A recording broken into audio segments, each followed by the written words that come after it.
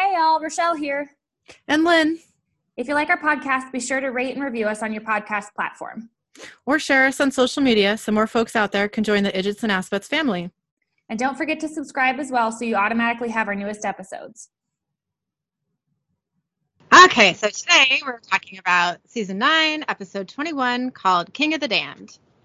I like this episode, kind of. I like this episode too, actually.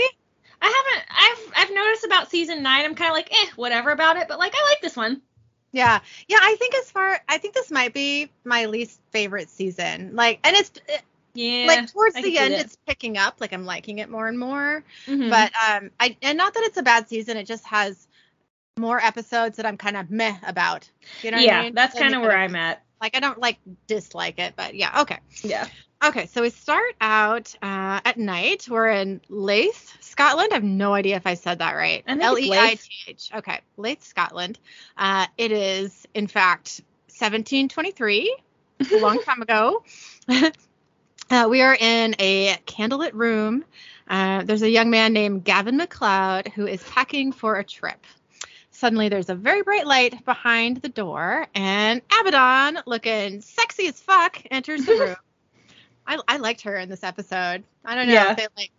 I don't know. They just made her more pretty, I think, or more glamorously pretty, in that way. Her makeup and hair and stuff. But anyway, okay. Abaddon says, "What's that you say? Come in. Don't mind if I do." Okay. Gavin says, "Who are you? What do you want?" Abaddon starts drawing a sigil on the door and says, "I'm a friend of the family, and I want you." Gavin says, "I have no idea who you are, but you'll be taking your leave now, thank you." Okay, why is he "Get out, pretty woman"? What do you think that's about? It's not proper. Oh, we're going proper here. Okay. Yeah, I mean, back in the day, that wasn't really... And also, to have somebody just, show up and, walk in your door, That's true. I'd be like, what are you doing here? Get out, That's true. I don't know. I think I'd just ask a little more questions. Well, I guess it depends on how threatened you feel, really. Yeah. Mm-hmm. Yeah. Okay. I get it. Okay. He's threatened by pretty she was redheads. wearing pants, which back then, You're right. What who the hell are you? Yeah, right. You're right. Okay. I didn't think about the pants. Abaddon says, "Yes, you're packing. Sailing for the colonies. I know all about it. Change of plans." Another man enters the room, a young man, and says, "Ooh, what's this then? Are we having a party?" Abaddon, yeah. I know. He looks excited. Yep. Abaddon laughs and says, "Yes, a farewell party." Then Abaddon raises her hand, and the young man is thrown back and impaled through the neck on a metal hanger on the wall. Too bad. If you've noticed, I think there's a bit of impalage in this series. I just want to throw that out there. That's not really a spoiler, but kind of. Okay. Yeah. I mean, impaling. Whatever. Okay. Yeah. Right. So Gavin gasps and then makes the sign of the cross. Abaddon starts chanting, and the sigil on the door glows bright white. And then we get our opening title sequence. So we cut to inside a bar in present time. A couple of guys and a girl who are all angels are at a table drinking and laughing. One of the male angels says, "She has a big slice of pizza in her hand, and we just got from the place around the corner." Wait, that doesn't make sense. Sorry. Bless you. It's okay. Okay, I'm going to start that over. He says, "She has a big slice of pizza in her hand. We just got from the place around the corner. And a seagull landed on her head and started flopping and distracted her while another gull swooped in." But the conversation stopped suddenly when another angel, looking very kind of nerdy and smug, not knocking on a nerdy look, but his is just kind of in that snooty, nerdy way, and you can't really take him seriously away because he seems kind of like an asshole. Yeah, exactly. Yeah. So his name is Ezra, another angel. He tries to join the conversation. Ezra says, "I can't tell you how great it feels to finally have a night off. Right, guys?" The male angel tries to continue his story. He says, "This other seagull came." Ezra interrupts and says, "Get away from all the pressure, The male angel says, "Anyway, so no one had any pizza after that." Ezra says, "Of course." Really, dude? I know, right? Ezra says, "Of course, I can't really complain." The male angel says, you just see the bird. And then Ezra interrupts again, says, being handpicked by the big man himself. I'm not really supposed to talk about it because, it's Metatron. Suddenly, he has Like, everyone's you idiot. attention. Yeah, you fucking dumbass. So now everyone is staring at him. The male angel says, what about Metatron? Ezra says, well, he's come to depend on me. So, we're tight. And I have to say, I have come to appreciate the Metaman's vision. The male angel says, his vision, he threw us all out of heaven. Ezra says, no. Big picture. He's giving the place a makeover, bringing back the chosen few, starting with the chosen few, if you know what I mean. And we see that a couple at a nearby table has been listening into this conversation. We cut to Ezra leaving the bar. He's walking in an alley. Suddenly he is jumped by the eavesdropping couple from the bar. We cut to an underground interrogation room. Ezra is chained to a chair, and an angel walks into the room, whose name is Benjamin.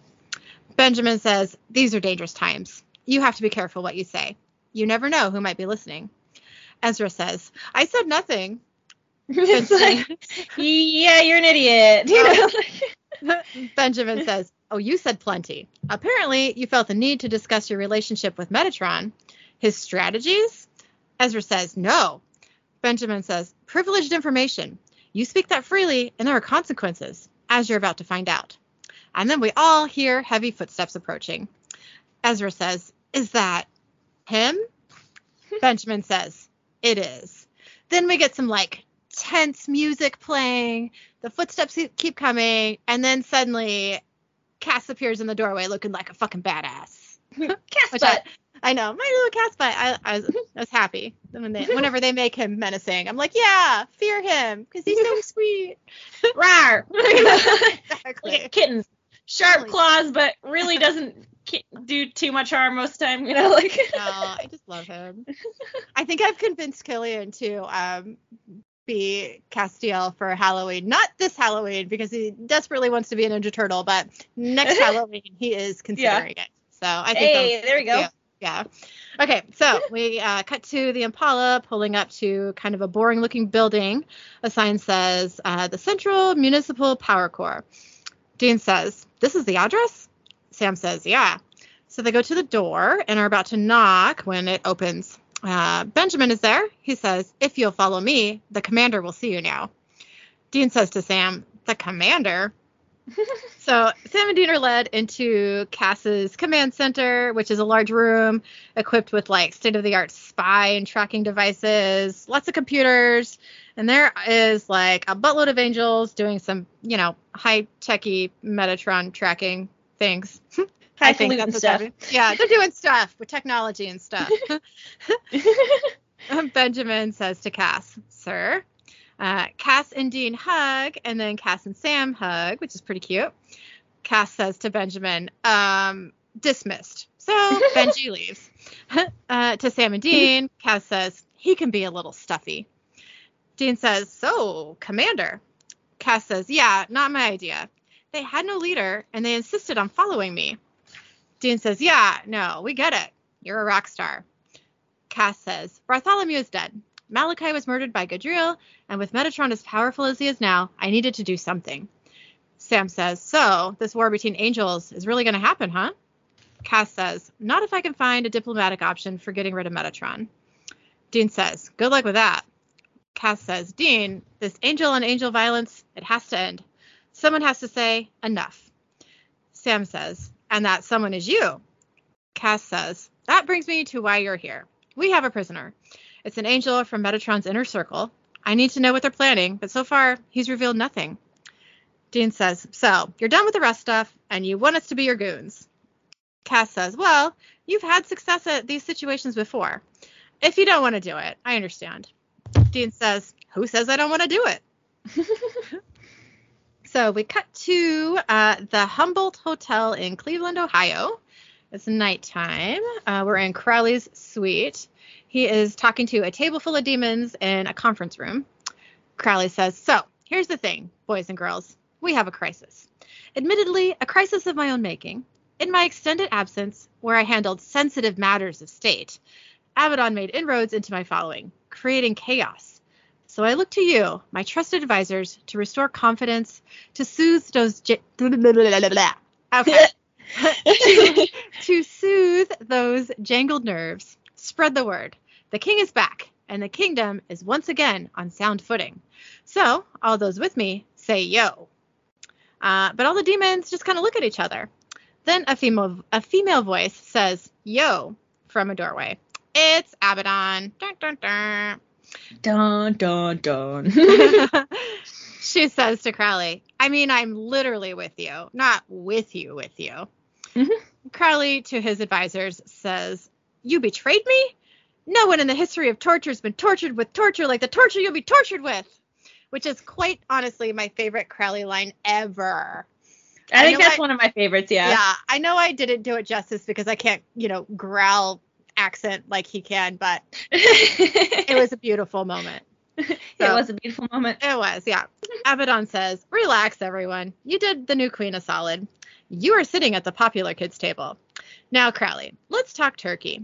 I know you helped the Winchesters get their hands on the first blade, yes? And I'm hearing that one of them also has the Mark of Cain. All bad news, since the blade is the one thing that can bring about my, Crowley says, utter destruction. Abaddon says, to be indelicate. But here's the thing, pet. Same goes for you. And once I'm gone, who do you think's next on those cute boys lists? That's right. So let's get real. Join me in taking out the Winchesters and that ridiculous blade, and then we'll deal with each other. Crowley says, to be clear, I'm not joining you ever. Except at your death scene, while I shall burst into song. Goodbye. You have no hold over me. Abaddon says, oh no. She snaps her fingers, and suddenly Gavin MacLeod appears. Abaddon says, Gavin, honey, say hello to Daddy. Crowley says, how did you? Abaddon says, I know a spell or two, Crowley. Crowley says, are you mad? This is your big card? The boy and I loathe each other. I made it clear in the past. I don't care what happens to the little bugger. Abaddon says, no, but that was before, wasn't it? See, I know all about your little problem. Binging on blood, going right to the edge of being human. All those human feelings. Crowley says, I'm clean. Abaddon says, and I'm willing to bet there's a smidgen of humanity in there somewhere. Crowley says, not a chance. So then Abaddon makes a hand gesture, and Gavin's eyes begin to bleed, which is a little horrifying. Gavin is also horrified and starts screaming. He yells, I'm blind! Help, I beg you! Crowley says, you know these ghoulish party tricks don't impress. Seen worse, done worse. Abaddon twitches her raised hand, and Gavin bleeds a whole lot more. He says, no! Abaddon says, uh-huh. Gavin says, please! Ah! Gavin kind of collapses onto the ground where there is actually a large amount of blood on the ground, way more than I saw come out of his face. So there's that. It was progressing quickly. It was, yeah. Crowley says, you're playing a weak hand, Red. Abaddon motions her hand again, and Gavin's pain increases. He yells, I beg you. Crowley says, you've made your point. Now stop. Abaddon lowers her hand and casually says, sure. Gavin's pain stops. Then we cut back to the interrogation room with Sam and Dean and Ezra.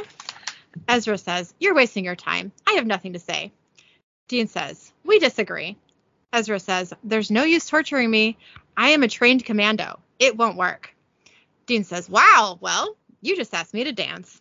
And then Dean goes to stab Ezra right in the face with an angel blade. But Sam says, Dean, he won't be telling us anything dead. Besides, I'm really starting to realize that he probably doesn't know anything. He was probably just pretending at the bar. Most likely, he's a nobody. I mean, do the math. Ezra here is one of Metatron's elite posse. Really? One of Metatron's most trusted. I know, yeah.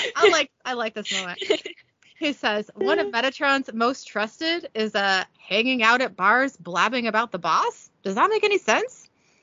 Dean says, well, only if Metatron is purposely surrounding himself with losers. Sam says, exactly, right? Dean says, yeah. Sam says, what's this guy even doing here? Dean says, he's a wannabe. I mean, if he was a key player, he would be up in heaven with Metatron where all the action is. Sam says, exactly. Ezra says, what if I'm a decoy or in deep cover? Sam I want to be important. I know. Sam says, it's pathetic. Dean says, probably hasn't even been to heaven. Not since the fall. Sam says, of course not. Ezra says, yes, I have. Sam says, buddy, the gates are sealed. No one can get in. Ezra says, who said anything about gates? You don't need gates when you have a private portal.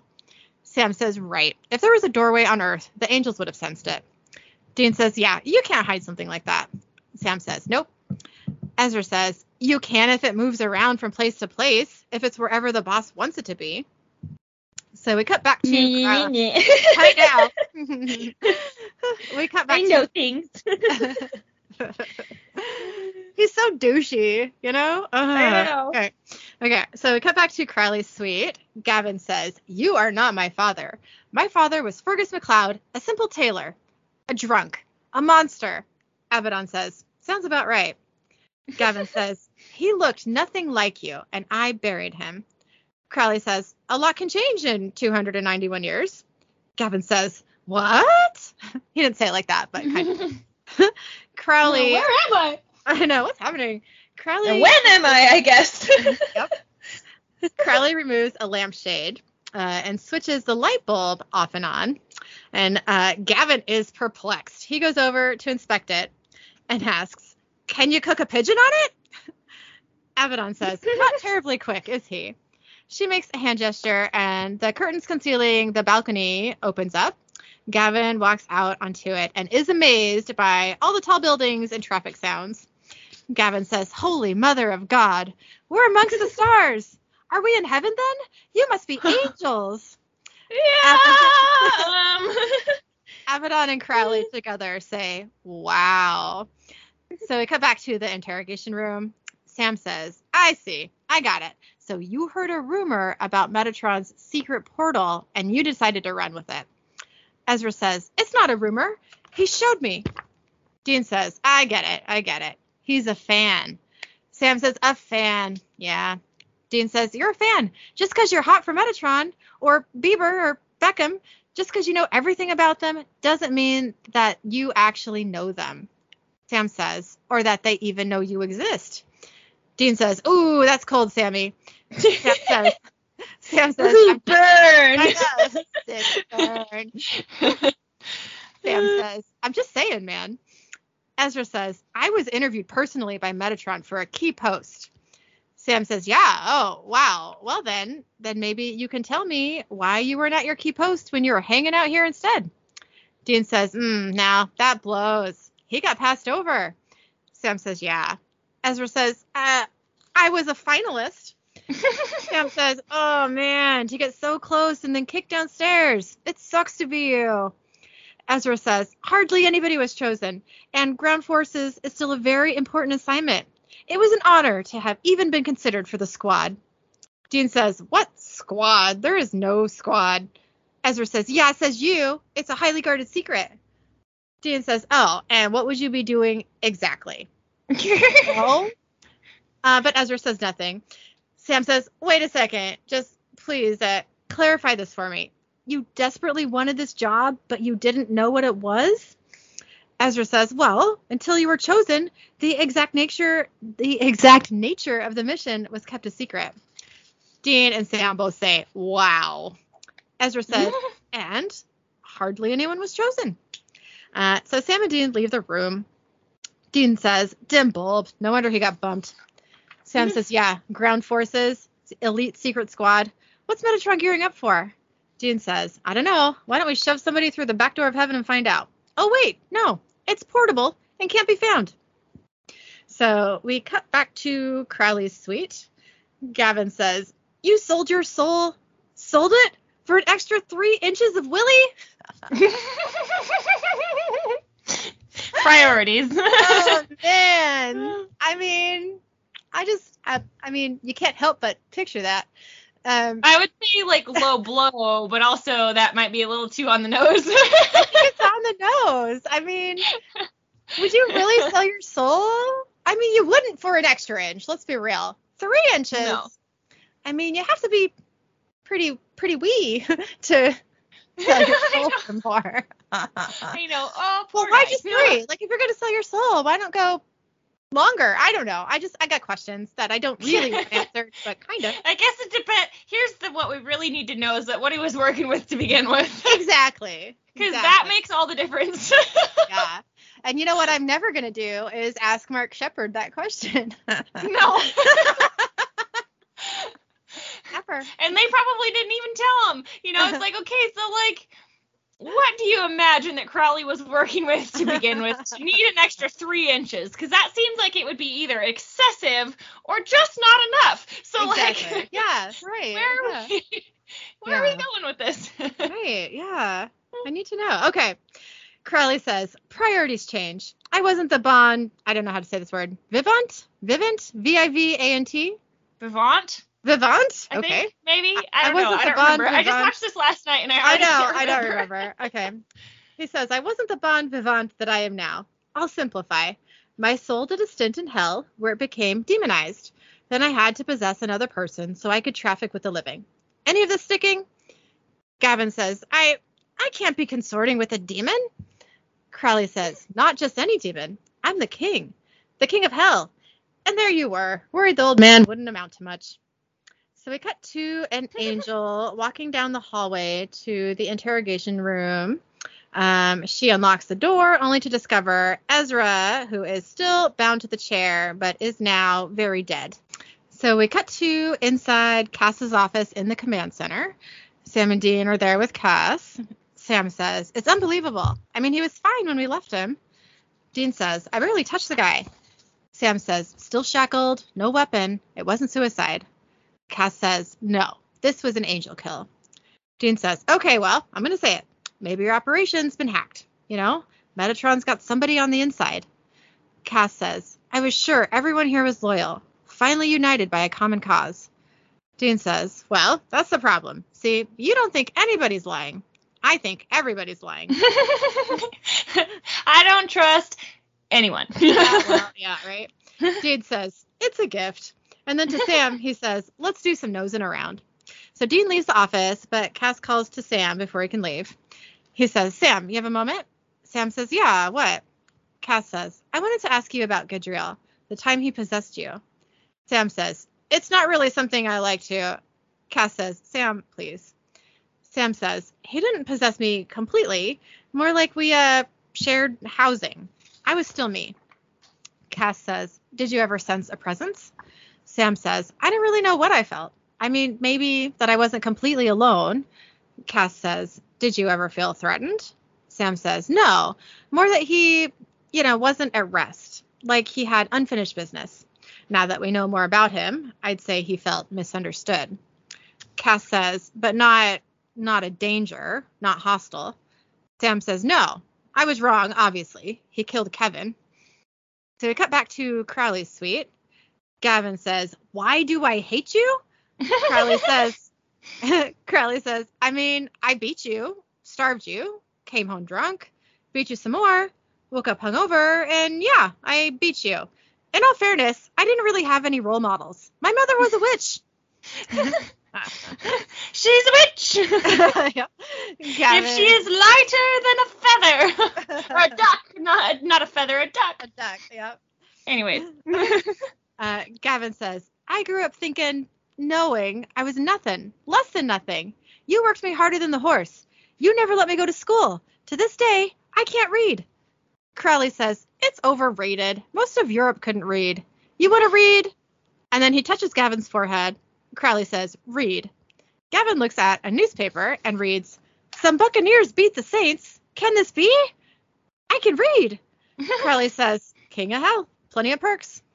Gavin says, so, if you're a king, that would make me prince?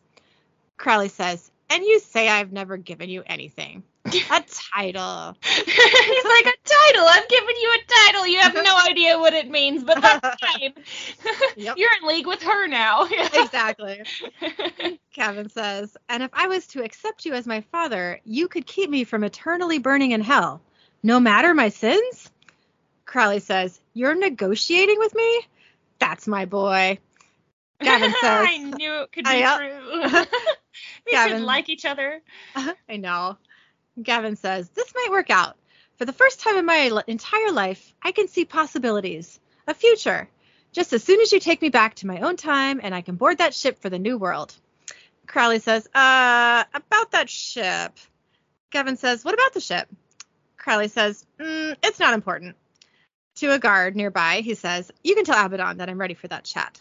So we cut to a wooded area. It's daytime. Gadriel is being led to Castiel by a female angel. Cass says, thank you for coming, and thank you for coming alone. Gadriel says, I've seen you through Sam Winchester's eyes, and he trusts you. You have a reputation for honor. Cass says, in some circles. As for reputations, yours precedes you. Gadriel says, what happened in the garden was not of my doing. Cass says, I know you feel misunderstood, and you're eager to redeem yourself, and maybe more. Gadriel says, you refer to my support of Metatron's campaign to rebuild heaven? Cass says, your support? You've recruited for him, and you've killed for him. And I know you truly believe it's for the greater good, but you've placed your faith in the wrong master. Gadriel says, you don't know him. Cass says, I know him too well, Gadriel. I made the same mistake, and it led to the fall. Gadriel says, which led to my second chance. Cass says, this is about more than you. Gadriel says, Castiel, are you suggesting I change loyalties? Cass says, I'm suggesting you reclaim your original loyalty to the heaven and mission we were made to serve. Gadriel says, I thought that was exactly what I was doing. Cass says, you've been deceived, and as bad as you've had it, all those centuries locked away, it will be much worse under Metatron. Gadriel suddenly spots some assassins coming at Cass, so he yells, Castiel! Cass and the female angel, I almost said agent, female angel, fight with the assassins, and Gadriel kind of, I don't know if he runs away or whatever, but he's gone. He's out of there. Yeah. Yeah. The female angel is killed, but Cass kills the two assassins. So we cut back to the command center. Dean is sitting down, looking all pensive. He flashes back to Magnus's house. Magnus says to Dean, give me your hand. That's it. Dean takes the first blade, and the Mark of Cain glows. We come back to the present. Dean looks at the mark, and then we flash back to Dean holding the blade another time. Sam is saying to him, drop the blade. Dean! Back in the present, Sam is trying to get Dean's attention. He says, Dean, what's wrong with you? You hear your phone? So Dean answers his ringing phone and says, it's about time. Where the hell have you been?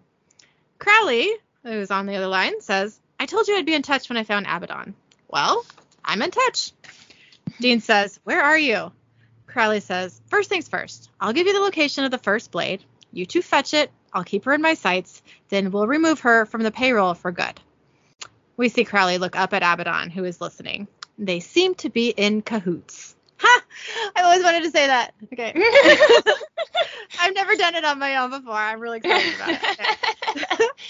Okay. All right. So we cut to St. Anthony's Cemetery. It's nighttime. Sam and Dean are opening a coffin they just unburied. There is what is this word? Okay, that's two words. There is an awful ass gooey corpse in it. Sam is disgusted. He says, come on, Crowley. You really, you have to hide the blade in a corpse. Not with a corpse, but in a corpse. Dean says, I gotta say, that's not the first place I'd look. All right, here we go. I mean, he's like, well, fair. You know? Makes sense. So suddenly they hear some growling in the distance. Sam says, Dean, do you hear that? Dean says, I'm guessing Hellhound. They hear the growl again, which is closer. Dean says, go, go. So they run and lock themselves behind a gate. I think they're in excuse me, I just burped. I think they're in a crypt, right? They're kind of in a little, okay. The Hellhound is growling outside the gate and trying to get in. So Dean calls Crowley on the phone. Crowley says, hello. Dean says, damn it, Crowley, the grave is guarded. Crowley says, what the heck, bro? Yeah. Dean says, a Hellhound. Crowley says, no. She was collected. Dean says, the hell she was. Sam yells, guys. Crowley says, time was. No one would dare disobey the king. Sam yells, guys. Hello. Yeah. Dean says, I'm going to put you on speaker. So he does. And then Crowley calls out to the Hellhound. He says, Juliet, it's Papa. Stand down. And so she does. Maddening. Oh, God. Crowley says, "You're welcome." So we cut to the boys back at the open grave. Dean cuts open the body stitches from the autopsy on the corpse. He says, "All right." I don't think that was an autopsy. I think that was the Oh, you think that was just Crowley cutting him open and sewing him back up to put the blade in there. Yeah, you're probably right. Okay. Sam says, "Hey, you know what? Maybe I should do this." Dean says, "Sam, it's fine. I can safely grab it without, which I'm just going to giggle at that whole sentence. I know we're talking about the blade, but grab it.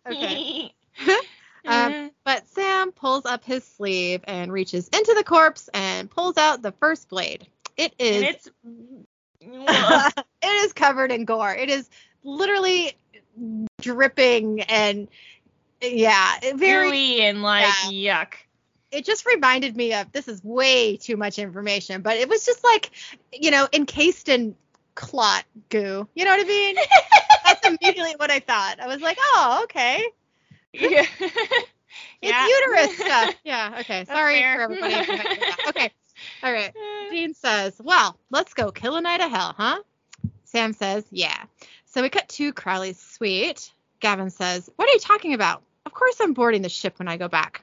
I want to go back to my life." Crowley says, "It's not a good idea." Gavin says, "I'm going to the colonies. I'm working my way across. I've given my word." Crowley says, "Gavin, listen to your father. I know what's..." But just then, Gavin slams the door to the bedroom, which he is in, but Crowley is outside of. Crowley says, "Best for you." Ugh, kids.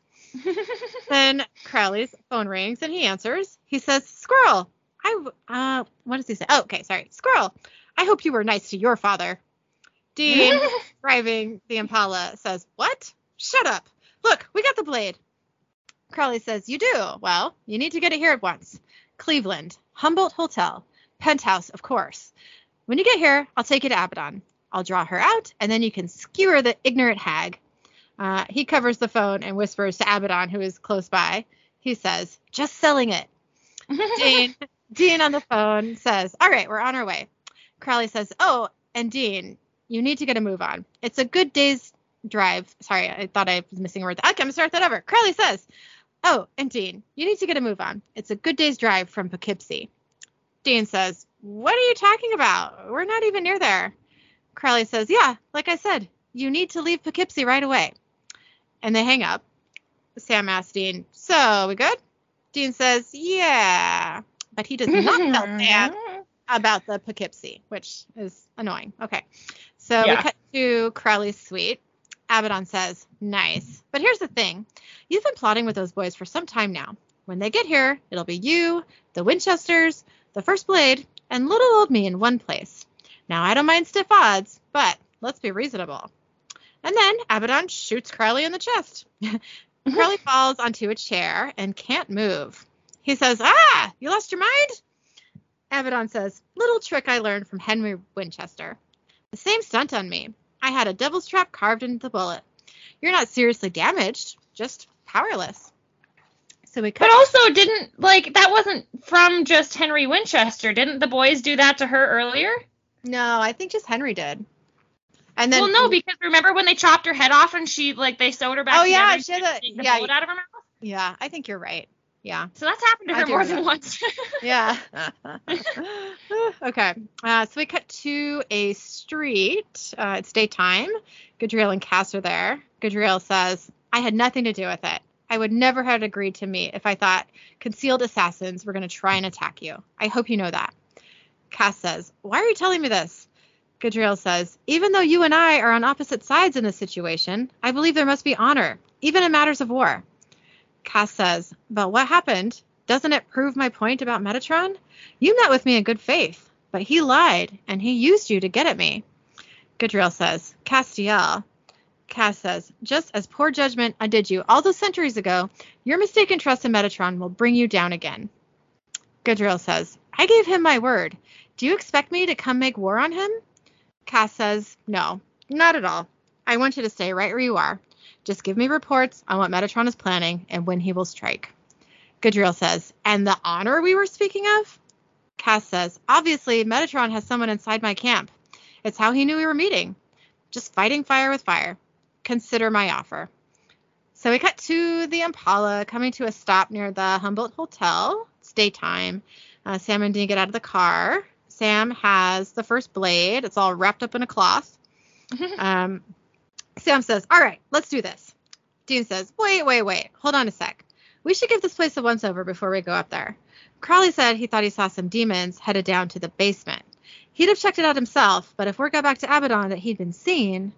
Sam says, when did he say all this? Dean says, on the phone. Look, it might mean that she knows that he's here, okay? So why don't you check out the basement? I'll take a look on the main floor. And Dean quickly takes a blade from Sam, and they separate. A few minutes later, Dean enters Crowley's suite. Crowley is still stuck in the chair. He says, hello, Dean. Love the crazy bloodlust in your eyes. Let's not waste time. I'll take you to Abaddon. It's not far. Crowley suddenly looks to his side where a demon comes running at Dean. Dean quickly kills the demon, only to be pinned to the wall by an invisible force. Abaddon walks into the room and says, a boy and his blade. And still, no match for the new queen. We get a brief shot of Sam in the basement of the hotel, finding nothing suspicious. And then we're back in the hotel suite. Abaddon says, so, first, you'll die, painfully. And then Crowley will watch his son die, ditto, and then the king himself. And blade destroyed. That's quite a to-do list. Dean, with the mark of Cain burning brightly through his jacket, struggles to get free from Abaddon's hold. He slowly manages to, and then kind of walks towards Abaddon like he's walking against a strong wind. Abaddon struggles to keep... I'm sorry, you said strong wind, and I immediately went to passing gas. I don't think anyone's farting here, but, you know, you never know. I mean, they're all struggling, so... I mean, you never know. Something can leak out. Yeah, exactly. You know, it's got other things on their mind. Who knows what their body's doing? Okay. So Abaddon struggles to keep Dean away, and eventually manages to pin him to the wall again. And she laughs as he drops the blade on the ground. Dean concentrates on the first blade, and it begins to move towards him. Finally, the blade flies into Dean's hand, and he is able to get off the wall. Then Sam enters the room, and Dean advances on Abaddon, who tries to use her powers on him, but it does nothing. I also want to note that there's still a strong wind happening, and I know because Sam's hair kind of flutters in the wind, which I thought was okay. So he's having a Maybelline moment. He is. He's got such pretty hair.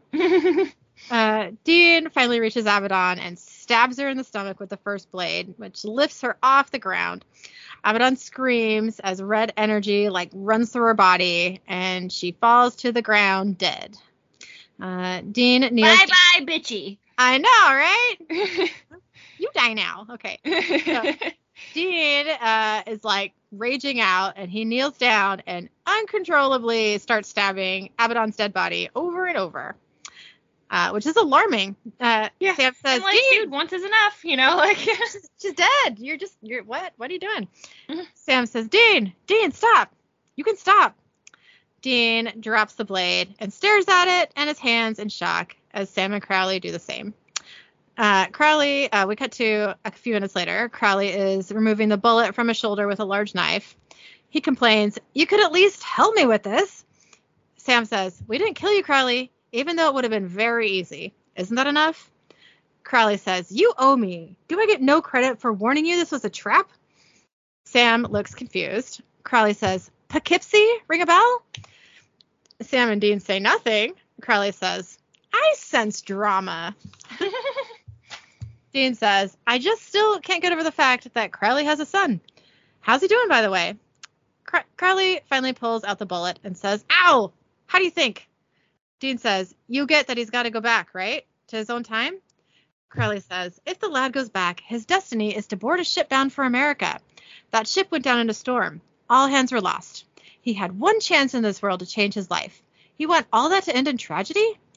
Dean says, well, I don't know what to tell you. Them's the rules. He goes back. Sam says, the lore all says the same thing. You change any one thing in the past, the ripple effect impacts everything that follows. Crowley says, please, no one bends the rules like you two bend the rules.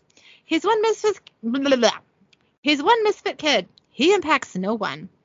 Sam says, you don't bend that rule, okay? You don't. We'll take him back to the bunker, figure out the spell. That's the way it's got to be. Crowley says, can I at least say goodbye? I'll cheer the day when the last trace of humanity leaves me. Feelings. So Crowley goes into the bedroom where Gavin is waiting. After a moment, Crowley magically closes the doors. Sam and Dean rush to open the door and find that the room is empty. Dean says, damn it, Crowley. So we cut to a field somewhere. It's daytime. Gavin says, the ship went down. Well, that's a good fit with the rest of my life. Crowley says, mustn't snivel, Gavin. It might fit the old life. This one could be different. Gavin says, I don't know the first thing about the 21st century. Crowley says, you'll be fine. Just avoid cheap whiskey and cheap hookers. Look at me, getting all fatherly. Gavin says, He's like, I do things. I'm so proud of himself. Gavin says, so this is goodbye then. Crowley says, yes, forever. Unless, of course, I catch you smoking, in which case I'll smack you stupid. Gavin, of all the things, you're a demon. What do you care about smoking? I know, right? Gavin says, unless you meant smoking but no, that can't be right, because, no, I don't think so, yeah. I don't know, whatever. I know. Gavin goes in for a hug, but Crowley stops him. He says, whoa, easy, as you were. Goodbye, Gavin. Oh, don't go mentioning that whole Prince of Hell thing. Doesn't play too well in most circles. So we cut to Sam and Dean driving. It's nighttime now. Dean says, I didn't tell you about the warning because I knew exactly what you would do. You would make sure that you are right alongside me in that room. Sam says, you mean like we always do? Because we're actually partners in this and we watch each other's backs? Dean says, I don't expect you to understand. Sam says, try me. Dean says, first time I touched that blade, I knew. I knew that I wouldn't be stopped. I knew that I would take down Abaddon and anything else if I had to. And it wasn't a hero thing. It wasn't. It was just calm. I knew. And I had to go it alone, Sammy. Sam says, oh, of course. So it was just another time where you had to protect me. Dean says, you could have gotten nabbed by Abaddon, and she could have bargained her way out. We couldn't afford to screw this up. Sam says, look, I'm glad it worked out, okay? I am. And I'm glad the blade gives you strength or calm or whatever. But Dean, gotta say, I'm starting to think the blade is doing something else too. Dean says, yeah, like what? Sam says, I don't know, like something to you. Look, I'm thinking until we know for sure that we're going to kill off Crowley, why don't we store the blade somewhere distant? Lock it up somewhere safe, okay? Dean stares stoically at the road in front of him and finally says, no. And credits. Okay, so my single solitary thought is that, okay, so when they're digging the first blade out of the dead guy and there's all that goo, it kind of reminds me of the scene in the Pirates of the Caribbean movie where the Kraken spits Captain Jack's hat back at him and he picks it up and he's gotta wave all the goo off of it, I don't think I saw that one, to be honest with you, because that doesn't sound familiar. You've talked about that one a few times and I don't think I saw that one, or at least I didn't see that part of that one. I think it was the, because I definitely haven't seen them all. No, I know I saw think first it was the two. third one. I think it was the third one, because then in the fourth one, because it definitely wasn't. Yeah, I think it was the third one because the fourth one has stuff that happens in it that didn't happen in the fifth one. And that would have to be after, because that's the end of one of the movies is that happening. So yeah, I'm gonna go with that was the third one. Okay, that makes sense. Yeah, I still think it looked a little too menstrual for my liking. Yeah, I was it was I think a girl designed this. You know what I mean? But whatever. The thing is, if it was if it was a dead body, it would not be that sticky. It would be watery, smelly, bloody, drippy stuff. But I don't think. I mean, granted, I don't know, but I don't think it would be that gooey, especially if somebody was like embalmed or something, because at that point they like flush all the goo out of them. So like, yeah, I don't know how much, like, I mean, I guess it depends on if they did a viewing with the casket or not. You know? That's true. Yeah, I don't know. That just, none of it seemed right to me. But it was different reasons. You know? It did have the right, this is disgusting vibe to it. So. Oh yeah, for sure. For sure. Yeah. Yeah. Definitely did. Mm-hmm. But yeah, that was the only, I was kind of like, it didn't quite seem right, and it was very much like, Kraken-esque. Yeah. Kraken goo-esque, I guess, from Pirates of the Caribbean, which I thought was kind of funny. That's pretty good. But yeah, way too slimy. What was your favorite moment from this episode? Well, there was a few moments that I quite liked. My favorite one has to be Crowley's little torture threat. Just because that is like one of his like classic best lines. Everyone brings that line up. No one in the history of torture has been tortured with the torture that you'll be tortured with. I'm sure I missed a torture in there, but like, no, I think you got it. Oh wow, I've never even tried that before. Okay. All right. I just thought that was a brilliant line, and he just like nailed it. It was so funny. He did it really well. Yeah. So yeah. I loved that. I really liked the scenes too, where Sam and Dean were like interrogating, I guess, Ezra. Just that was a pretty fun dynamic, and we don't often see Sam and Dean go that route when they're trying to get information. Yeah. So that was just he doesn't know anything. They're more like, do it or you get stabby. Like exactly. Like it was fun to see. I mean, not that I enjoy seeing them like belittle someone like that, but like it was just a different tactic. Obviously worked on that guy because he was such a douche nugget, but like they so used his ego against him. It worked well, and it was just kind of fun to see them do something different, So yeah. Anyway, what was your favorite moment? I have two. One was like the light bulb situation, and Gavin's like, "Can you cook a pigeon on it?" Like, I know. Why are you? Do they eat pigeons? Is pigeon like a food people eat? I mean, back then, yeah. Yeah. You ate what you could get, right? I guess, yeah. I guess you're right. And then when he's like, "You sold your soul for an extra 3 inches of willy." Yeah, and Crowley's like baffled. Like, clearly he doesn't have this problem. He's like, why would you need to do that? Like, so I don't know. Like, I still have lots of questions about that willy, but yeah. Yep. And I bet you anything that like, with his like possession situation, like where he's deciding who to possess, he probably picked someone who didn't have that problem, I would assume. Like, I feel like that's like one of his biggest insecurities was like, yeah, you're right. Situation. Yeah, I think you're right. That makes sense. I mean, if that was me, and I had those insecurities, I would make sure that my next body didn't have that problem, Yeah, right. Because you could just get whatever body you want. You might as well get a donkey. I mean, like, shop around, man. Like. All right. I can only imagine that the process leading up to this was Crowley, like wandering around as like a demon or whatever, and like checking people out as they're going to the bathroom, like showering or like whatever. Yeah. Like the creepy perv demon, like, like that when do I want, like. Yeah, I could totally see him doing that. That's great. I love it. He's shocked by that. Anything. That was his like, I'm gonna go by like that more than anything else. Mm-hmm. I mean, yeah, well, you think about it. Like, if you could just, be in any body you want to be, you'd probably pick up one that you liked, right? I mean, and that had the features that you yourself lack or are insecure about, like, I mean, I guess that makes sense, right? Yeah.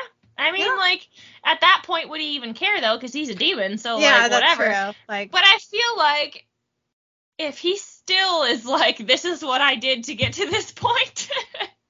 Right. he probably would still, linger on that a little bit. Yeah. Very least.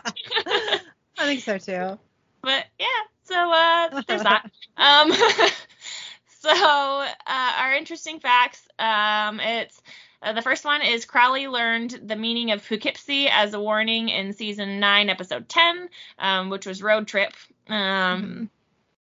It says the caller ID for Crowley on Dean's phone is 666. He doesn't even have him saved as Crowley. He's saved as 666. That's really weird, I think. Just because there's so many demons. Not that they talk to so many demons, but like... Yeah. Like, I mean, who else is he going to talk to? That's true. I mean, who else does he have his phone number for? Like, if it was me and I knew all the demons, like, I would probably save 666 for, Satan. But, like, I realize they're not, that's a Lucy thing, Yeah. Yeah. So I guess that's just the constant, I got this guy's phone number. So, okay. Yeah. Yeah. All right. Mm-hmm. Yeah. Or like maybe he doesn't have it saved and maybe that's just his number because he's in hell, right? Is 666. Yeah. That could be it too. Yeah. That could be. Because doesn't it? You know what that reminds me of? Huh? Hasn't he gotten calls, or hasn't Sam gotten calls from Crowley before too? At this point, I'm sure he has, but I don't remember. And wasn't it 666 as well? So it must just be his phone number. Yeah, maybe it just shows up like on my phone where it says like spam risk, Yeah. Yeah. I was gonna say like back when older style flip phones. Someone's barking. Is someone there? Do you think Travis is home? Travis must be home. Hey, enough. Lay down. I'm like, but Daddy's home. I don't hear anything, but that doesn't mean that. I mean, I didn't hear it last time that happened either. Yeah. Come here. Maisie, come here. Good girl. Sit down. Sit down. Lay down. Good girl. Oh, they're good. I heard it. Okay, so I was going to say, what that reminds me of, the 666 thing is when, back when there was like flip phones and like you didn't have like a keypad like on your screen. It was like physical keys, like the number pad, and you had to like hit one button a bunch of times to get to the right, letter to type something out. What was that called? Like T9 or something like that? I don't know. T9. Yeah, T9 was the one that you had to you had hit the button a bunch of times, yeah. Yeah, to get to the right Because then there's letter. after that, they kind of went more to like the keyboard style, didn't they? Yeah, I think so. So because, I put my mom's phone number in my phone and label it Mom because of the way the buttons were to type out Mom to like search for her phone number, you hit 666. And I just really enjoyed that. Yeah, I just liked that a lot. That made me happy. So. Yeah. That's all. Yeah, that would be an entertaining thing. I bet a lot of people felt that way. Yeah, especially as a teenager. Yeah, well, yeah, exactly. Yeah.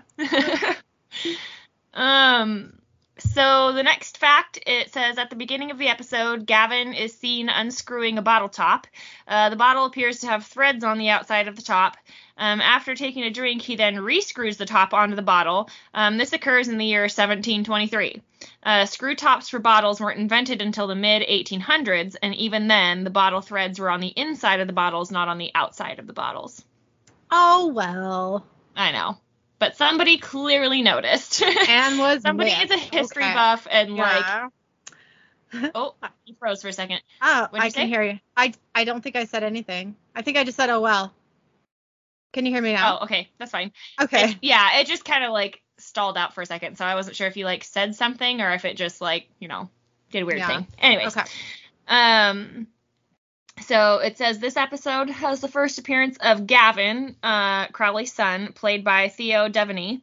The character previously appeared in Weekend at Bobby's, played by Adam Groves. Reasons for the change are unclear. In season 6, Bobby brings Gavin back to use him as leverage against Crowley so that Bobby can get his soul back. See, I mean, I vaguely remember that, but I never thought that it was a different actor. I wonder if they're very similar looking, or if they my might brain, be similar looking, or if my brain is just yeah, this is him. I don't know. Yeah. So, Honestly, Okay. it was so long ago that I couldn't even tell you what he looked like. Yeah. So Yeah. there's that. Mm-hmm. I have no idea. Okay. It says it's the final appearance of Elena Huffman as Abaddon, which I like that actress. I think she's pretty cool. So She is cool. I like her a lot. And she's been in so many different things, and everything she's in, she just looks so different. And I follow her on Instagram, and even like her look changes for whatever role she's doing, you know? She's such a chameleon, like, and she changes her hair especially a lot and just on her own, I think. And she's gorgeous and funny, and everything she does, it looks good, so it doesn't even matter, you know? Right, yeah. And I feel like she's just getting younger. Like, I don't know. I'm a little jealous. Yeah. A bit of a woman crush on her, so I like her. I mean, it's a good one to have a crush on. It is, yeah. So, okay. The last one, it says the scene where Dean drops the blade and it magically returns to his outstretched hand is reminiscent of an important scene in Star Wars, The Empire Strikes Back, where Luke uses the Force to retrieve his dropped lightsaber. Or a reference to Thor and his hammer in the movie Thor, when he that possesses the power of Thor be worthy. Thor is able to hold out his hand and the hammer flies to it. It says the Supernatural series has had a few references to Norse mythology or Odin, I'm going to go with is what they wanted to put, with Odin, Loki, and Thor. Mm-hmm.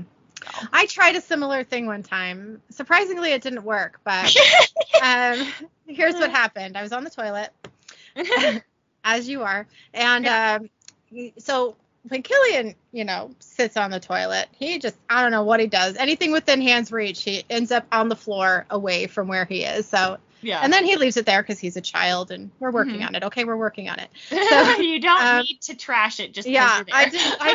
I was in a hurry, and I didn't really look to see where everything was before I sat down.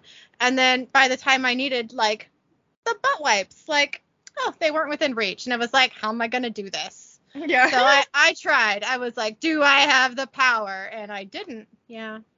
Yeah. Yeah. But I thought I'd give it a go. Yeah. I mean, you might as well try. Worst comes to worst, it doesn't work, which is what you know is going to happen. But hey, I'm pleasantly surprised. And I was like, let's just check. I haven't checked in a while, Do I have this power? I don't know. So yeah. Maybe it has developed over. I know. It's almost time to check again. So I'll keep you updated. I know. I mean, I should check. I haven't done that in really a while either. I mean, everybody's done it. Even if you say you haven't, you have. You're just just like, if I just think about it hard enough, it'll come over here, even just a little bit, enough to where I can grab it or whatever. Yeah. Nope. Nope, doesn't work. But if that is a power that you possess, let me know, because I'm interested. I want to know. I know. Maybe shoot us an email. I know. Tell us what's happening, because I need to know. Yep. So our research for this week is, of course we go to Scotland because we have to, We have to, yeah. And I feel like other than the one other episode, and I think in the last episode that had anything to do with Scotland in it, which was I think the last one that Gavin was mentioned too, there was, I think we said something at that point where we're like, oh, we're never going to Scotland again, so we have to do it, and here we are. So we forgot. It might also I think it does happen in the future briefly. In Scotland? There's one particular thing that I'm thinking of with somebody else that you go back in time. Okay, well, we will remember that we remembered. We will remember that we remembered and not double down on. Yeah, okay. All right, that's okay. Anyways, we'll probably do something more specific next time. But anyways, so this is off of theculturetrip.com, and it's the creepiest haunted places in Scotland. I like it. It says Scotland has been long associated with supernatural specters, and ghost sightings and strange happenings have been reported across the country. From Stirling Castle to the Old Tay Bridge, we rounded up some of the most haunted spots for you to visit, if you dare, the next time you're north of the border, which I'm guessing this is somebody who is from England who is writing this. Yep. So the first one is Greyfriars Kirkyard. It says, described as one of the scariest places on earth and Scotland's most haunted cemetery. This ancient resting place also contains the Covenanters' prison and the tombstone of Thomas Riddle, Esquire, the real inspiration behind a famous Harry Potter villain, Voldemort. Holy balls. We got to go to Scotland, yo. I know, right? Yeah. I'll go to Scotland. Let's go. Let's figure this out. I would love to go to Scotland and Ireland and, all of the UK. So yeah, we should do it. My parents did a tour at one point. They were gone for like a month or something like that, and they they kind of did like a I think it was like England to maybe Scotland to Wales to I don't know. I don't remember what exactly like the order was or like even all the places that they saw because it was a while back, but that'd be kind of cool to do something like that. I have always wanted to go there, like always. So yeah, I would. Eric got to go to, his mom took him, just the two of them, to Ireland when he graduated high school, and they like horseback, across, and he just, like the pictures are amazing. He had an amazing time. I like looking at the pictures because he's wearing chaps, but yeah. Anyway, yeah. I mean. Yeah. Right. Well, 18-year-old Eric Butt. It's good times. So it's that creepy. I'm sorry. I mean, he's my husband. I can talk about it. It's fine. Whatever. Okay. He was an adult. At that point, you'd probably think the same thing. So I would have. Yeah. So, okay. Anyway, let's go to the UK. Okay. Sounds like a plan. We'll have to plan that at some point. Okay. It says, perhaps the most irking of all is the Mackenzie poltergeist, the benevolent spirit of Sir George Mackenzie, who has left people on ghost tours passed out, scratched, bruised, and severely shaken. The tale goes that Bloody Mackenzie's poltergeist was unleashed after a homeless man broke into his tomb one frigid night looking for shelter and has played havoc ever since. What a dick, man. That guy just needed some shelter. I know, right? You don't have to get all poltergeisty. I know. I mean, but also, like, you couldn't find any place to, like, go to other than a tomb, like. Maybe not, Maybe I guess. Maybe it was just, too windy for an umbrella situation, or who knows? Lots could happen in a graveyard. It is Scotland, and, generally the UK has weather kind of like here, which is. Right. Not good. So yeah, right. Yeah. Okay, fair. But I don't know. If it were me, I would steer clear of the cemeteries and find literally anything else. Yeah, I wouldn't. I love cemeteries, but if that was just like a dumb teenager like wandering in because they were shit faced and was like peeing everywhere and throwing shit around, like, sure, you can poltergeist his ass, but like if he was just like trying to not get wet or whatever and was being, I don't know, anyway, who knows what the scenario was, but I just don't think that's enough reason to get all poltergeisty. But no, probably not, but I mean, some people are just bitter like that, so whatever. Yeah, that's true. So the next one is Colzine Castle. I'm not sure if I said that right, but there's that. Okay. It says, behind the grand facade of Colzine Castle hides a plethora of paranormal activity. Lurking atop sea-battered cliffs, the castle has historical ties with the famous Kennedy family, but is better known for its spectral residents. On stormy nights, a shrill cacophony of ghostly bagpipes can be heard echoing against the crash of the nearby waves. That's scary. Yeah, just like bagpipes in the wind, no thanks. Yeah. I do appreciate bagpipes. Like, I think the music is kind of fun, but like, wouldn't want to hear it in that sort of way. Yeah. It says, numerous apparitions have also been reported, including a lady in a ball gown, a hazy mist, and a servant girl who was mistreated. Colzine Castle is also featured in the cult horror classic The Wicker Man. Oh, I did not see either version of that movie, so. Yeah. Okay.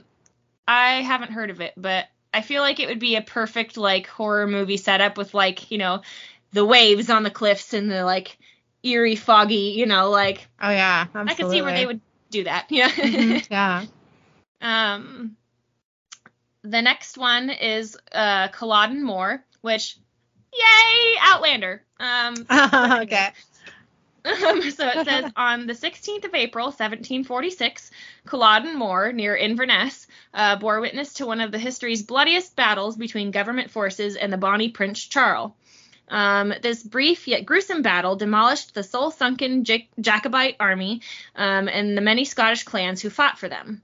This somber spot today has been reported as haunted by multiple sources, including Outlander author Diana Gabaldon, who is reduced to tears by the presence of the fallen when visiting the battle site. Some hear sword clashes and painful cries, while others set eyes on a Highland warrior or injured cadavers. Either way, the lingering bloodshed and pain from the battle are evident in the area today. And, you know, like, I would like to think, I mean, from what I've heard, Outlander, so the author did a lot of research Right. on all of the historical stuff so she could keep it accurate, or as accurate as she could. And so, you know, the stuff that happens in there is pretty, you know, like not so good sometimes. Yeah. But yeah, like lots and like pretty much from what pretty much what happened was that, you know, Prince Charles went to go and like try and retake the throne or whatever. He was, you know, I'm the rightful heir or whatever, and like got completely wiped out. Like pretty much everybody on his side died. Like, Okay. and those that didn't die were found and then unalived, you know, like. Got it. Okay. In some form or another, you know. Yeah. At least if you go by, you know, what I kind of know through, like, you know, just like briefly looking at stuff and, you know, Outlander and all that sort of stuff. So yeah, like very, very brutal, a lot of it. And nobody really survived. So, Wow. you know, I could see where that would be a very, very haunted spot because it was like mass yuck. Yeah. So, anyways. Yeah. The next one is, how do you say this? Scale House? It's Skaill. I'm going to go with Scale. Okay. I don't know. I didn't either. Yeah. It says the fact that Scale House was constructed within such close distance to the grounds of Orkney's own Skara Brae, the most complete Neolithic settlement in Europe, also known as the Scottish Pompeii, gives some inkling as to why it has such an abundance of ghostly reports and sightings. Several skeletons have been found under the floorboards of the historical house, with their identities not always known. Over the years, an almost unfathomable number of spooky occurrences have been reported by guests to the eerie grounds. The next one is Stirling Castle. It says, although a great number of Scotland's castles are deemed haunted, Edinburgh, Eileen, Donan, and Craiths included, Stirling is up there with the best of them. Architectural and historical significance aside, an eerie amount of paranormal activity is locked within these ancient walls. From the ghost of the Green Lady, a said servant of Mary, Queen of Scots, to a supernatural Highlander adorned in full Highland garb. Take me, Jamie. That's what that situation is. You know, whoever it is probably likes Outlander because this is like, yeah. So that also, that's another thing that like, happens in the Outlander. It's like, you see like a apparition of like what one could assume is Jamie. I mean, they don't tell, I mean, at least as far into Outlander as I am, we don't know who it is, but like, you know, see like during a storm, there's like the figure of a guy dressed in complete, like, you know, kilt to everything, you know, from like back in the day. And then like all of a sudden he's gone. But anyways, So, anyways, it says there are countless reports of tourists asking him questions, having mistaken him for a tour guide before seeing his form diminish and disappear. The next one is Craith's Castle. It says Craith's Castle near the city of Aberdeen is famed for the mysterious Green Lady, one of Scotland's best-known specters. Seen throughout the lifetime of this castle, or of the castle, and recently said to have been caught on camera, the Green Lady has stalked the long halls for centuries. During a renovation of the grounds and buildings, a child's skeleton was found buried under the fireplace, with no one being able to discover her identity. Today, the castle is open to the public and, outside of its ghostly past, has plenty to offer for its guests. That's sad. The next one is the Eilean Donan Castle. I don't know if I said that right, but it says definitely one of the eeriest places on the list. The Eilean Donan Castle has stood in place since the 13th century and has been the site of some notable historical events. Part of the castle's grisly past includes the capture, murder, and decapitation of 46 Spanish soldiers. That was a hard one to spit out. Too many S's in there. During the first Jacobite rebellion, they are now said to stalk the castle walls and corridors. The castle can now be hired for weddings and weekends away, although the guests may get more than they bargained for. That sounds like an awesome place to have your wedding. Wow. I mean, not to disrespect all those deaths, of course, but like, you know, like that would be, I would love to have a haunted wedding. The picture of it on here is like, it's like near water and hills and like this like cool old castle. Like that'd be a cool like setup. I mean, just for pictures alone, like not even like just to go there and take pictures in general would be awesome. Yeah. Sorry, Macy just was like, The next one is the Dunatar Castle. It says this now ruined castle was once the seat of the Earls Marischal, a very notable family in Scotland, but is now home to several supernatural residents. The castle has a long and bloody past, being the scene of several ruthless battles and the setting for the horrific imprisonment of 180 men, women, and children in what is now known as the Whigs Vault. Like WHIGS. Okay. Not like hair wig.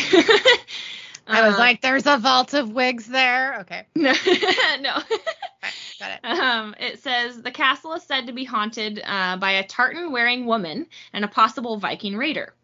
And during the dead of night, it's said that the screams and cries of the former prisoners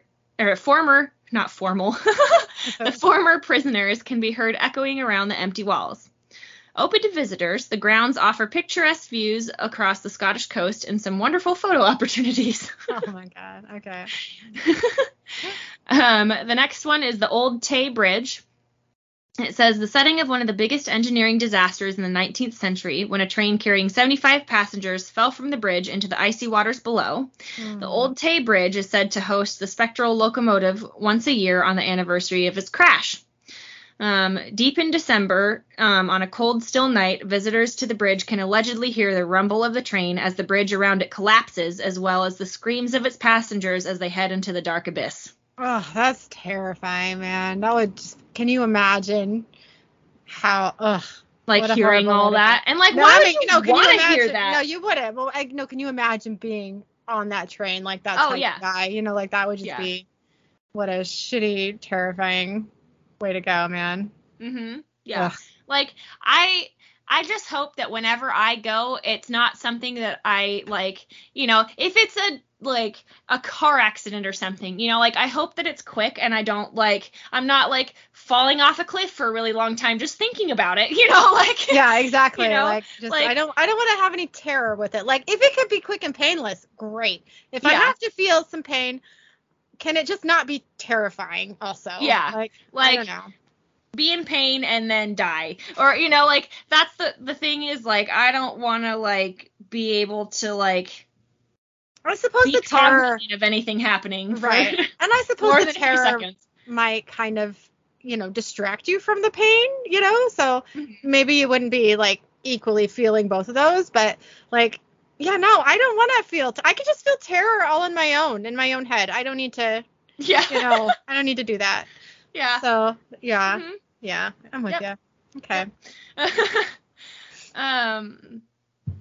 So the next one is St. Andrew's Cathedral.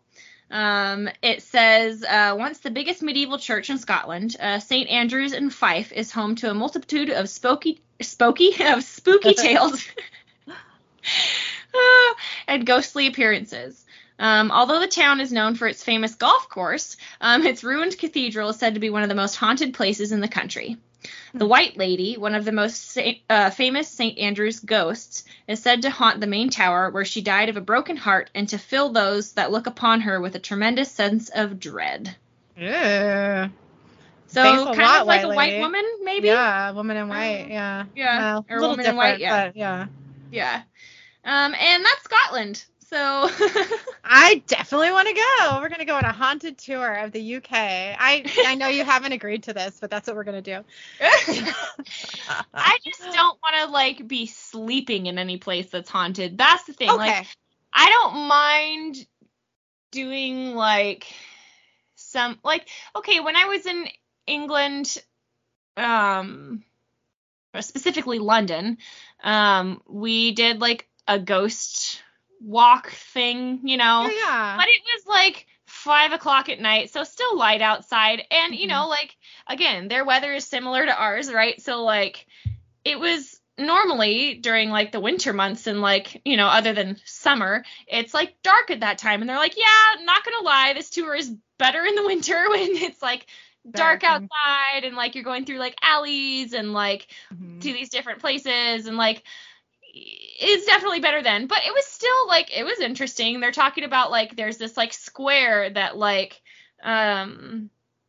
Bloody Mary used to like, you know, sit there and watch people get like hung, drawn, and quartered, and you know, they're like, you know, you go past this old place that used to be like a lunatic asylum where like the elevator takes you straight down to the bottom all the time, no matter where you go, and you have to like call somebody to come down into the scary basement and let you out because it like locks you in there and takes you down to the bottom, and like, you know, all these different things, which is like, okay, you know, like it's kind of interesting, but it definitely would have like had more of a oomph to it if it was like if it was dark, dark, you know. Okay, so dusty, you know.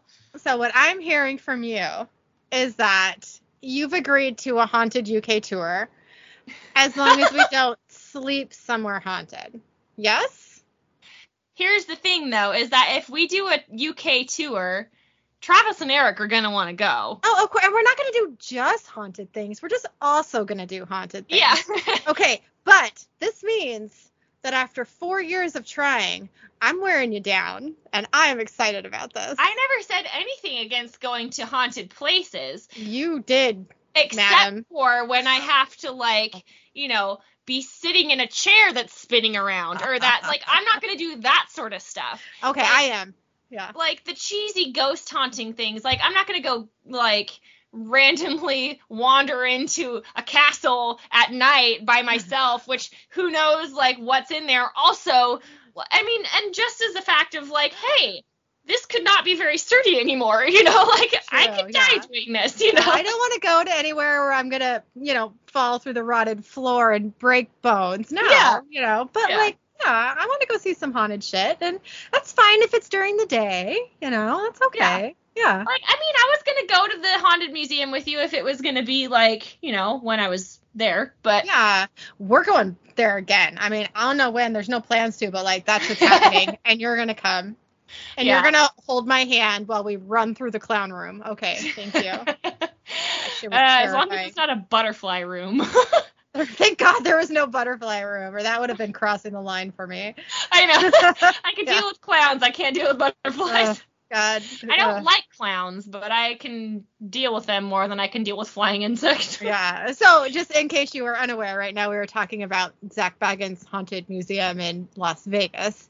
And they do have a clown area. I think they called it the Fun House, where they do have lots of clown mannequins and lots of clown people pretending to be mannequins so that they can jump scare you like in haunted attractions around Halloween. Mm-hmm. So, yeah, that was a big fuck no. Like, I was with my Aunt Kelly, and I I just like crouched behind her and we scurried through it. She had her hands behind her back that I was holding on, and I was just like head down and just going, go, go, go, go, go. So I saw nothing. In there. I have no idea what happened in there, but I just no. See, for me, if people, like, I'm a flailer, and so if somebody were to, like, jump out at me, I might, like, not on purpose, but, like, and totally on accident, just, like, flail and smack them, you know, like, which you're not supposed to do. Yeah, usually so, you have to sign something that says, I will not hit the people who work here. Yeah, you know? And which means that, like, I'm going to need somebody in front of me and in back of me. So if I do, like, jump and flail, I, like, you know, accidentally, like, smack somebody that I'm with instead of, you know, like, smacking somebody across the face or whatever, you know, like, I don't know. Like, mostly for their protection. Yeah, I got it. Yeah, if it's a cool place, I would definitely, I'm going to go again. You're going to come.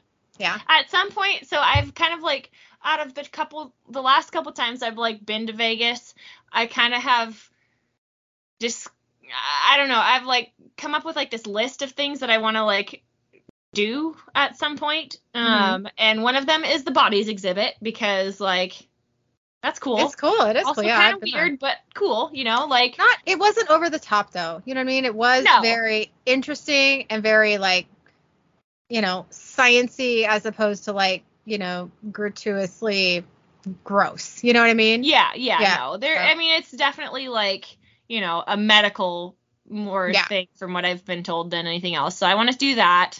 I mean, like, I'll do the haunted museum. It doesn't, like, if somebody else is doing it, like, I'll go with them, but I'm not going to, like, do it on, like, of my own accord necessarily. But yeah, like, I kind of want to, like, investigate Vegas, because, like, we did some investigation while we were there last, but, like, not a lot, you know, because we didn't have time. We were doing other stuff, which is, you know, totally fine. But I still haven't had, like, a just wander Vegas and, like, a do Vegas sort of trip, because even for my birthday, which that was kind of sort of the plan, it was definitely, like, rodeo centered, which I am totally fine with, you know, like, that's I mean, that was the reason you wanted to go. That was the reason we went. So but I would like to kind of see more stuff too, because I feel like there's a lot in Vegas that you can see. And there's a lot of, you know, kind of even obscure stuff that is just weird.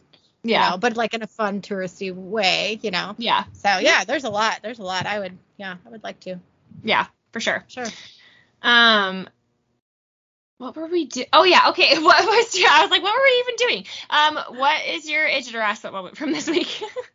Okay, so I know that a while ago I told everybody that I have something called tardive dyskinesia, which at first was making my tongue stick out of my mouth randomly, which was really awkward.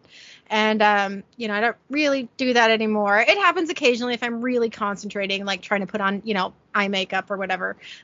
But now, I am just, you know, chewing on air. I think that's what I said the last time. It hasn't progressed, which I feel really lucky for. But so, and it really only happens when I'm in, like, outside the house, right? So, like, inside the house, occasionally it'll happen, but, like, it happens when I'm a little more stressed out, which would be situations where I have to interact with people who aren't in my house, right? Yeah. So, in public. Okay, so, the last time I went to my dentist, I was like, well, a couple times ago, I was like, hey, like, I have this thing now. It's making me chew on nothing a lot. And, like, are my teeth okay? And they checked, and I had been there, I don't know, 3 or 4 months earlier for just, like, a cleaning or whatever. And they were like, you know, there is a pretty significant wear since your last visit. And I was like, well, fuck, you know, and I, like, you know, explained it, and, you know, they understood, and they were like, okay, so we'll make you a mouth guard. Now, this is a night guard, and, you know, you can wear it at night and then wear it during the day. You're not going to be able to talk normally. So if you have to leave your house, you probably don't want to have it with you, because you won't be able to interact with people normally. It'll be really obvious that you have a mouth night guard in your mouth. Yeah. I'm like, okay, so you know, they're like, maybe. Yeah, they are. And they're like, so are you, like, doing it in your sleep or what? And I'm like, I have no fucking idea what I do in my sleep. Like, I don't think but maybe I am. It's not going to hurt. So okay. They make me a mouth guard. After insurance, $600. And it's just one. It's just the top for the top teeth. Okay. So it's not top and bottom, just top mouth guard. Okay. And I said, I have had mouth guards before, and I always, just the ones that you buy in the store and make yourself, whatever. And I always chew through them. Okay. And they're like, well, this is, more solid material. That's why it's so expensive. You're not going to chew through it. Okay. Awesome. So I wear it at night. Now, I know that I wake up a lot in the middle of the night, and I am constantly chewing. And I think that it is because there's something in my fucking mouth. And my brain says, there's something in your mouth. You should chew it. Yeah. Because whenever I wear the mouth guard, I'm like, I wake up and my jaw is sore. So I think that I am giving it, doing way more like night mouth action. Yeah. because there's something in my mouth, right? I looked at it the other day. I was cleaning it, which I do every day. Because, that's in your mouth. Ew, right? Yeah. And like morning breath, like, ugh, right? Gross. Okay. So like I clean it every day. And I looked at it, and it is cracked on both sides towards the back. I was like, oh, great. I've cracked through it. In the cracks, it is a darker color, meaning I am getting bacteria in there, right? Or that could be the center of it is just a different color, too. I don't know. It's clear. I mean, it's a clear one. So. Oh, I don't know. Yeah. So, and then I was really looking at it closely on the bottom side, and there are chunks missing, which means that I have bitten off chunks or whatever. And where are those chunks? Well, guess what? They're not on my bed. They've gone in my body. I have eaten part of my. You're eating your mouth guard. Yeah. So I'm just like, like, not that it's my dentist's fault that I'm doing that. You know what I mean? But like, fuck, man. You're supposed to not do this, This is $600, and now I've swallowed God knows what that material is. Like, am I okay? I don't know if I'm okay. Like, it would just go through your system, If it's not going to dissolve in your mouth, it's not going to dissolve in your body. I guess. I don't know. I don't know if that's true. I don't think stomach acid would be able to process plastic like that. That's usually why, like, if you swallow a piece of money or something, like, it comes out the other end and like it was, That's true. That's true. Yeah. I still just don't feel great about swallowing this material. So. Oh, yeah, no. Yeah. So anyway, I have an appointment in a couple weeks, and I'm just going to bring it in and just be like, what can I do? Like, this was $600. I've had this for, I don't know, 3 or 4 months. And this is what I've done. So, like, the point is that, like, I'm chewing still during the day because, I got to go out and do shit with my kid, right? Yeah. So, like, I'm still wearing down my teeth. So I'm not stopping it. I'm just also eating this plastic. So I don't know. Anyways, I don't know who's the Nidget or Aspet there. I'm annoyed. It's mostly my fault. So, okay. Not on purpose. I wonder if they were to do like an Invisalign type of like retainer, like one of those thinner ones during the day. So that way people can't really like tell that it's there, but like it would still maybe protect your teeth. I don't know. I'm hoping that they have some suggestions because like, if I just keep doing nothing and my teeth keep wearing down, that's going to cost a lot of money to fix later. Also, it's going to eventually really fucking hurt, Yeah. So, like, something's got to happen. And, like, it's not like I have any guarantees that I'm ever going to stop doing that. Yeah. You know what I mean? Like, it might just be what I do forever. So, like, what do we do in that scenario? I have no idea. To me, it would make the most sense to like have a top and a bottom one maybe, because like if like obviously the marks and the chunks are taken off the bottom of the retainer, right? Yeah. So like not the part that your top teeth are actually touching, which means that your bottom teeth are sharp enough to be like taking pieces off. Yeah. So you would think that they would, like, to solve that problem, give you also a bottom mouth guard. So then that way it's just 2 pieces of plastic rubbing against each other and not like your teeth rubbing against the plastic, Yeah. Yeah. That would make the most sense to me. But what do I know? Yeah. So. And I'm pretty sure like I need it during the day and not at night, because I don't wake up with like a sore jaw or chewing like I do when I have my mouth guard in at night. So. Yeah. So I think that the nighttime chewing is just happening because my brain feels something in my mouth. You know what I mean? Yeah. And it's like, oh, there's, you need to chew that up so you can swallow it, Yeah. So, yeah, I don't know. Anyway, it's a whole It's a whole annoying thing. I'm annoyed that I spent $600 just to swallow some unknown material. But that's fine. Yeah. Probably shouldn't do that. You know? Yeah. Try and Anyway. prevent that if you can, you know? Yeah. So anyway, what was your Idjit or Aspet moment? Okay, so mine, this was when, so there's a lake kind of nearish by our house, and Travis's dad and I guess kind of Travis, like, it's like Travis's dad's boat, but like Travis is allowed to use it, and it's like in our shop, like, I don't, whatever, you know, like, Yeah. Anyway, the boat was taken out, and this was the first time that it had been out in a while, and like, and by a while I mean like 9 years. Oh wow, okay. And they had like kind of fixed some stuff on it, and like we were taking it out to kind of like see, you know, how it did, and like what if there was anything else that needed to be fixed on it, and blah blah blah, right? Mm-hmm. So we get to the boat launch, and the trailer on the back, or so the lights on the back of the boat trailer weren't working, and so like I just followed behind them, and I was like, okay, well, I'll just like park there, and you know, you can park there, it's fine, you know, like whatever. Yeah. Because it's literally like 5 minutes maybe away from our house. And so we get there, and, you know, I park, they like put the boat in, and then they go and like park the boat or the truck or the trailer somewhere, and like we do our thing, right? And so in a boat launch, usually the spaces are pretty long, right? Because you're supposed to be able to like park a truck and a trailer with it. Right, yeah. And there was somebody that was like kind of on one side of the boat launch, and like I parked behind them, right? So like, and there was space to park another car behind me, but like you don't do that. And like my bad for pulling up closer to the other car, I guess. I don't know. It's just habit. Like, Yeah. You know, it felt weird just like leaving a huge amount of space in between the two, you know, but Yeah. like obviously that's what I should have done. And so we come back a couple hours later, and there's this big like navigator or something like that that's blocked me in, right? So like I am stuck in between two cars, and I can't get anywhere. And like, okay, what if this was like an emergency or, Yeah. you know, whatever? Like, you just don't do that to people. Just because there's a space there doesn't mean you take it. Like, don't be that asshole, you know? Right. And so we leave a note on their windshield, just like, hey, you know, like your parking job blocked us in.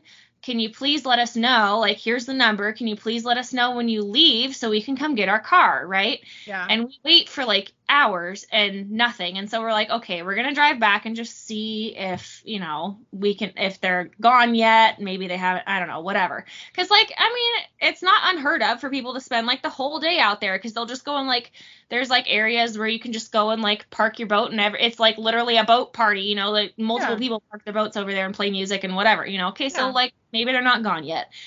We go over there. And you know, my car's dusty like all the time because, you know, I drive it. Mm-hmm.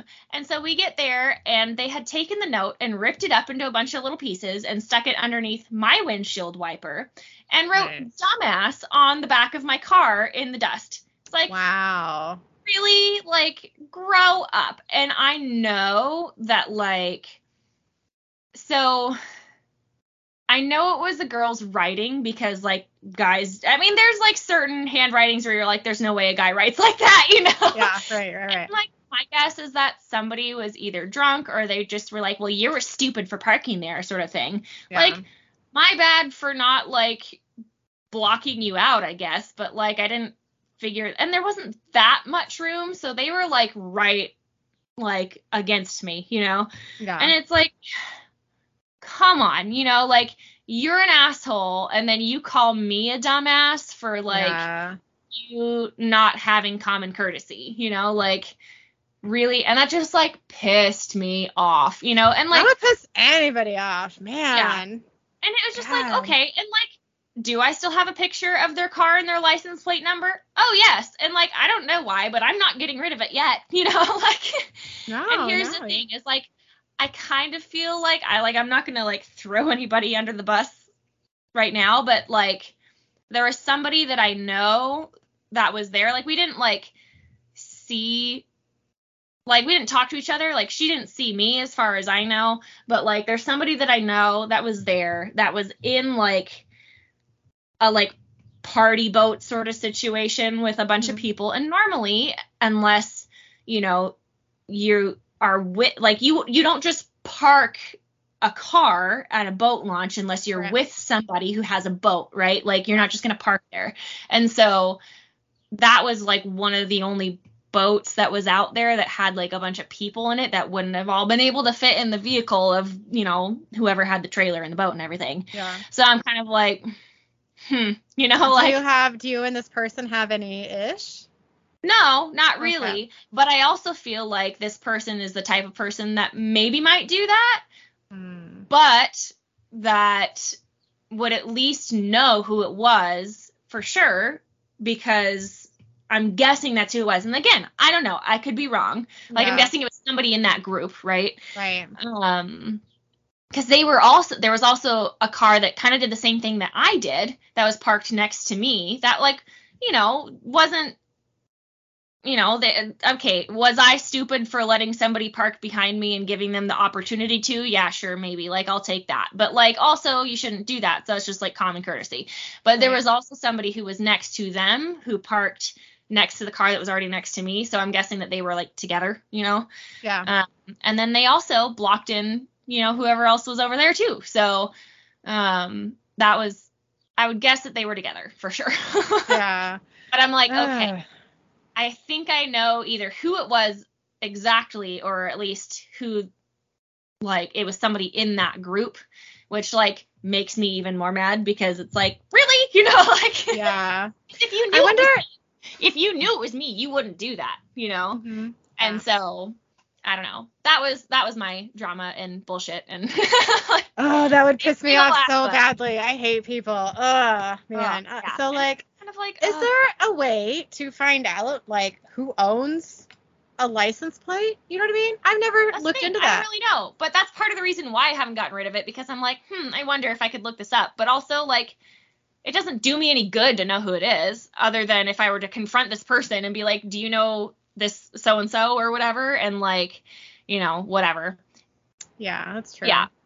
So it's not like they did anything illegal. Just no, really they didn't do fucking anything rude. Illegal. Yeah. I did find out. I was like, okay, like, because I called the tow truck company, because I was like, here's the thing, like, this is what's happened. I don't know if you can do anything, but I just want to, like, know if, like, I wasn't trying to be, like, a Karen about it, you know, but I was like, I would like to have my car. Like, is there anything that, like, did they technically do anything wrong? Or, like, can I get them, like, could you move them, you know, or whatever? Like, and I was like, probably not, but, like, I just want to know, you know, and they would know, you know? Yeah. And he's like, yeah, no, like, the person whose car it is has to, like, agree to move it. I can't just, like, move somebody else's property. And I was like, okay, makes sense, you know, whatever. It does, yeah. He's like, unless they're parked illegally or they're parked somewhere where they shouldn't be parked, you know, and you can call that in. But if they're just being an asshole, then I can't do anything about it. And I was like, that's fair. I just was curious, you know, like, whatever. Yeah. But yeah, so now I know that. So now I know, if you ever, and for folks out there, because people are assholes, if you ever go to a boat launch and park in the boat launch, park so that somebody can't block you in, because they will if it's busy enough. So yeah, that's bullshit. Anyway. You know, I'm just gonna tell one little story that kind of reminded me of. Go for it. When I was working at Barnes and Noble, I got off my shift. It was like I was off at like 3 or 4 or something, and I got to my car, and the parking lot is pretty flat. I mean, for a parking lot, sure, there are, you know, very vague little dips and, you know, higher parts, but mostly it's flat, you know. Still, I'm the kind of person who always uses my e-brake because your shit can roll, okay? Yeah, I do that every time I park. Yeah. Like, yeah, even you should do that. And if you don't do that, then just listen to my story, okay? Yeah. So, like, I go out, and so it's just, you know, parking spaces where there's, you know, rows and 2 cars face each other, and they're kind of slanted parking spots, right? So, you know. So I go out, and there is a car it was like not right in front of me. It was like one space over in front of me, so facing me, but one spot to the right or left, I can't remember. Anyway, they had not used their e-brake and they had rolled right into my car. The reason they stopped rolling was because my car stopped them. So it's resting on my car. No one's there. No one's in the car. There is somebody in the car right next to me, just sitting there looking. There's no one in the car in front. There are cars all around us. And I was like, fuck, like, I got shit to go do. Like, what do I do? Like, if I back out, will it keep rolling and, like, just and follow me out and have to hit another car, And I was like, okay, like, I guess I need to go into, like, I could go into my store and have them, like, page, hey, if you have this kind of car or license plate, like, please come to the front. But, like, who knows if they're in my store? There's a buttload of stores right there. It's a big parking lot. They could have parked there and gone to any number of stores. I don't want to go in every fucking store, right? Yeah. And have them come back, take their car away, and I don't have their information because they fucking dented my car, So it was like, okay, like, this is clearly just somebody who doesn't use their e-brake, you know what I mean? Like, often or whatever. Or they just, like, or forgot. I mean, who knows? But, like, well, the other thing I could think of too is that they were parking and, like, went to take their foot off the gas or the brakes or something, and then, like, didn't actually put it in park and rolled into your car and just was like, oh well, I'm gonna make it look like an accident and just park here, Maybe, yeah. I mean, but so I did back my car up about a foot, and it continued to roll in my direction. Now, the person next to me was gonna get hit by this car. Yeah. And they were in their car watching me do this. Yeah. and so I stopped my car. So that car hit me again. You know what I mean? And it didn't hit the other car. But the look on that person's face was fucking priceless. They were just like, oh no, what are you doing? I mean, I didn't let it happen. I was just, trying some science. So, but I mean, at that point, it's already dented. You might as well. I know. It's like, whatever. It's not going to hurt me. But I didn't let it hit their car, of course, because I'm not a jerk. But, like, it was super fucking comical to look on their face.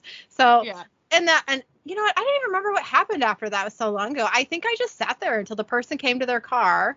I don't think I left at all because I didn't want them to, like, have the opportunity to, like, escape. You know what I mean? Yeah. Not that I wonder if they put their car in neutral instead of in park. Yeah, I didn't ask. I mean, I was just like, hey, this is okay. What's your info? Okay, thanks, bye. You know what I mean? It was just quick. They weren't. I feel like they didn't really have any emotion. They weren't upset. They weren't sorry. They weren't blaming me. They were just like, oh, here's my info. They're just like, oh, I knew this was going to happen. Yeah, and I was just like, whatever. I'm not going to make a big deal. I don't think you maliciously did that. You know what I mean? Yeah. So, whatever. I mean, I'm pretty, like, I can, I'm empathetic. Whatever. I always think someone is, not trying to be an asshole, but I mean, obviously they are sometimes, but anyway, it's just my nature to be like, oh, well, that was probably an accident. So, but anyway, it was a friendly, quick, whatever here. Okay, bye, and fix. But fuck, man, use your e-brake. Okay, I'm done. That was my story. Yeah. No, I don't know. I don't know why that would frustrate me. Yeah, it was just like, especially because, like, I had places to be, and then I think I had to wait like 45 minutes for them to come out. So just sitting in my car, like, hurry up, and I'm sure that other person next to me was sitting in their car waiting. You know what I mean? Like, I don't really know. Like, they could have left. I don't know what they were doing really, but maybe they just wanted to see a showdown. But they just wanted to see what was going to happen. Yeah, could be. So. Anyway, well, thank you for listening to us and our shenanigans. You can email us at idiotsandasspetspodcast@gmail.com. The word "and" is spelled out. You can also find us on Facebook and Instagram under Idiots and Aspets, a supernatural podcast. Make sure to rate and review us on iTunes and send us your Idiot and Aspet moments for a chance to hear your story on our podcast. Thanks again. Thank you.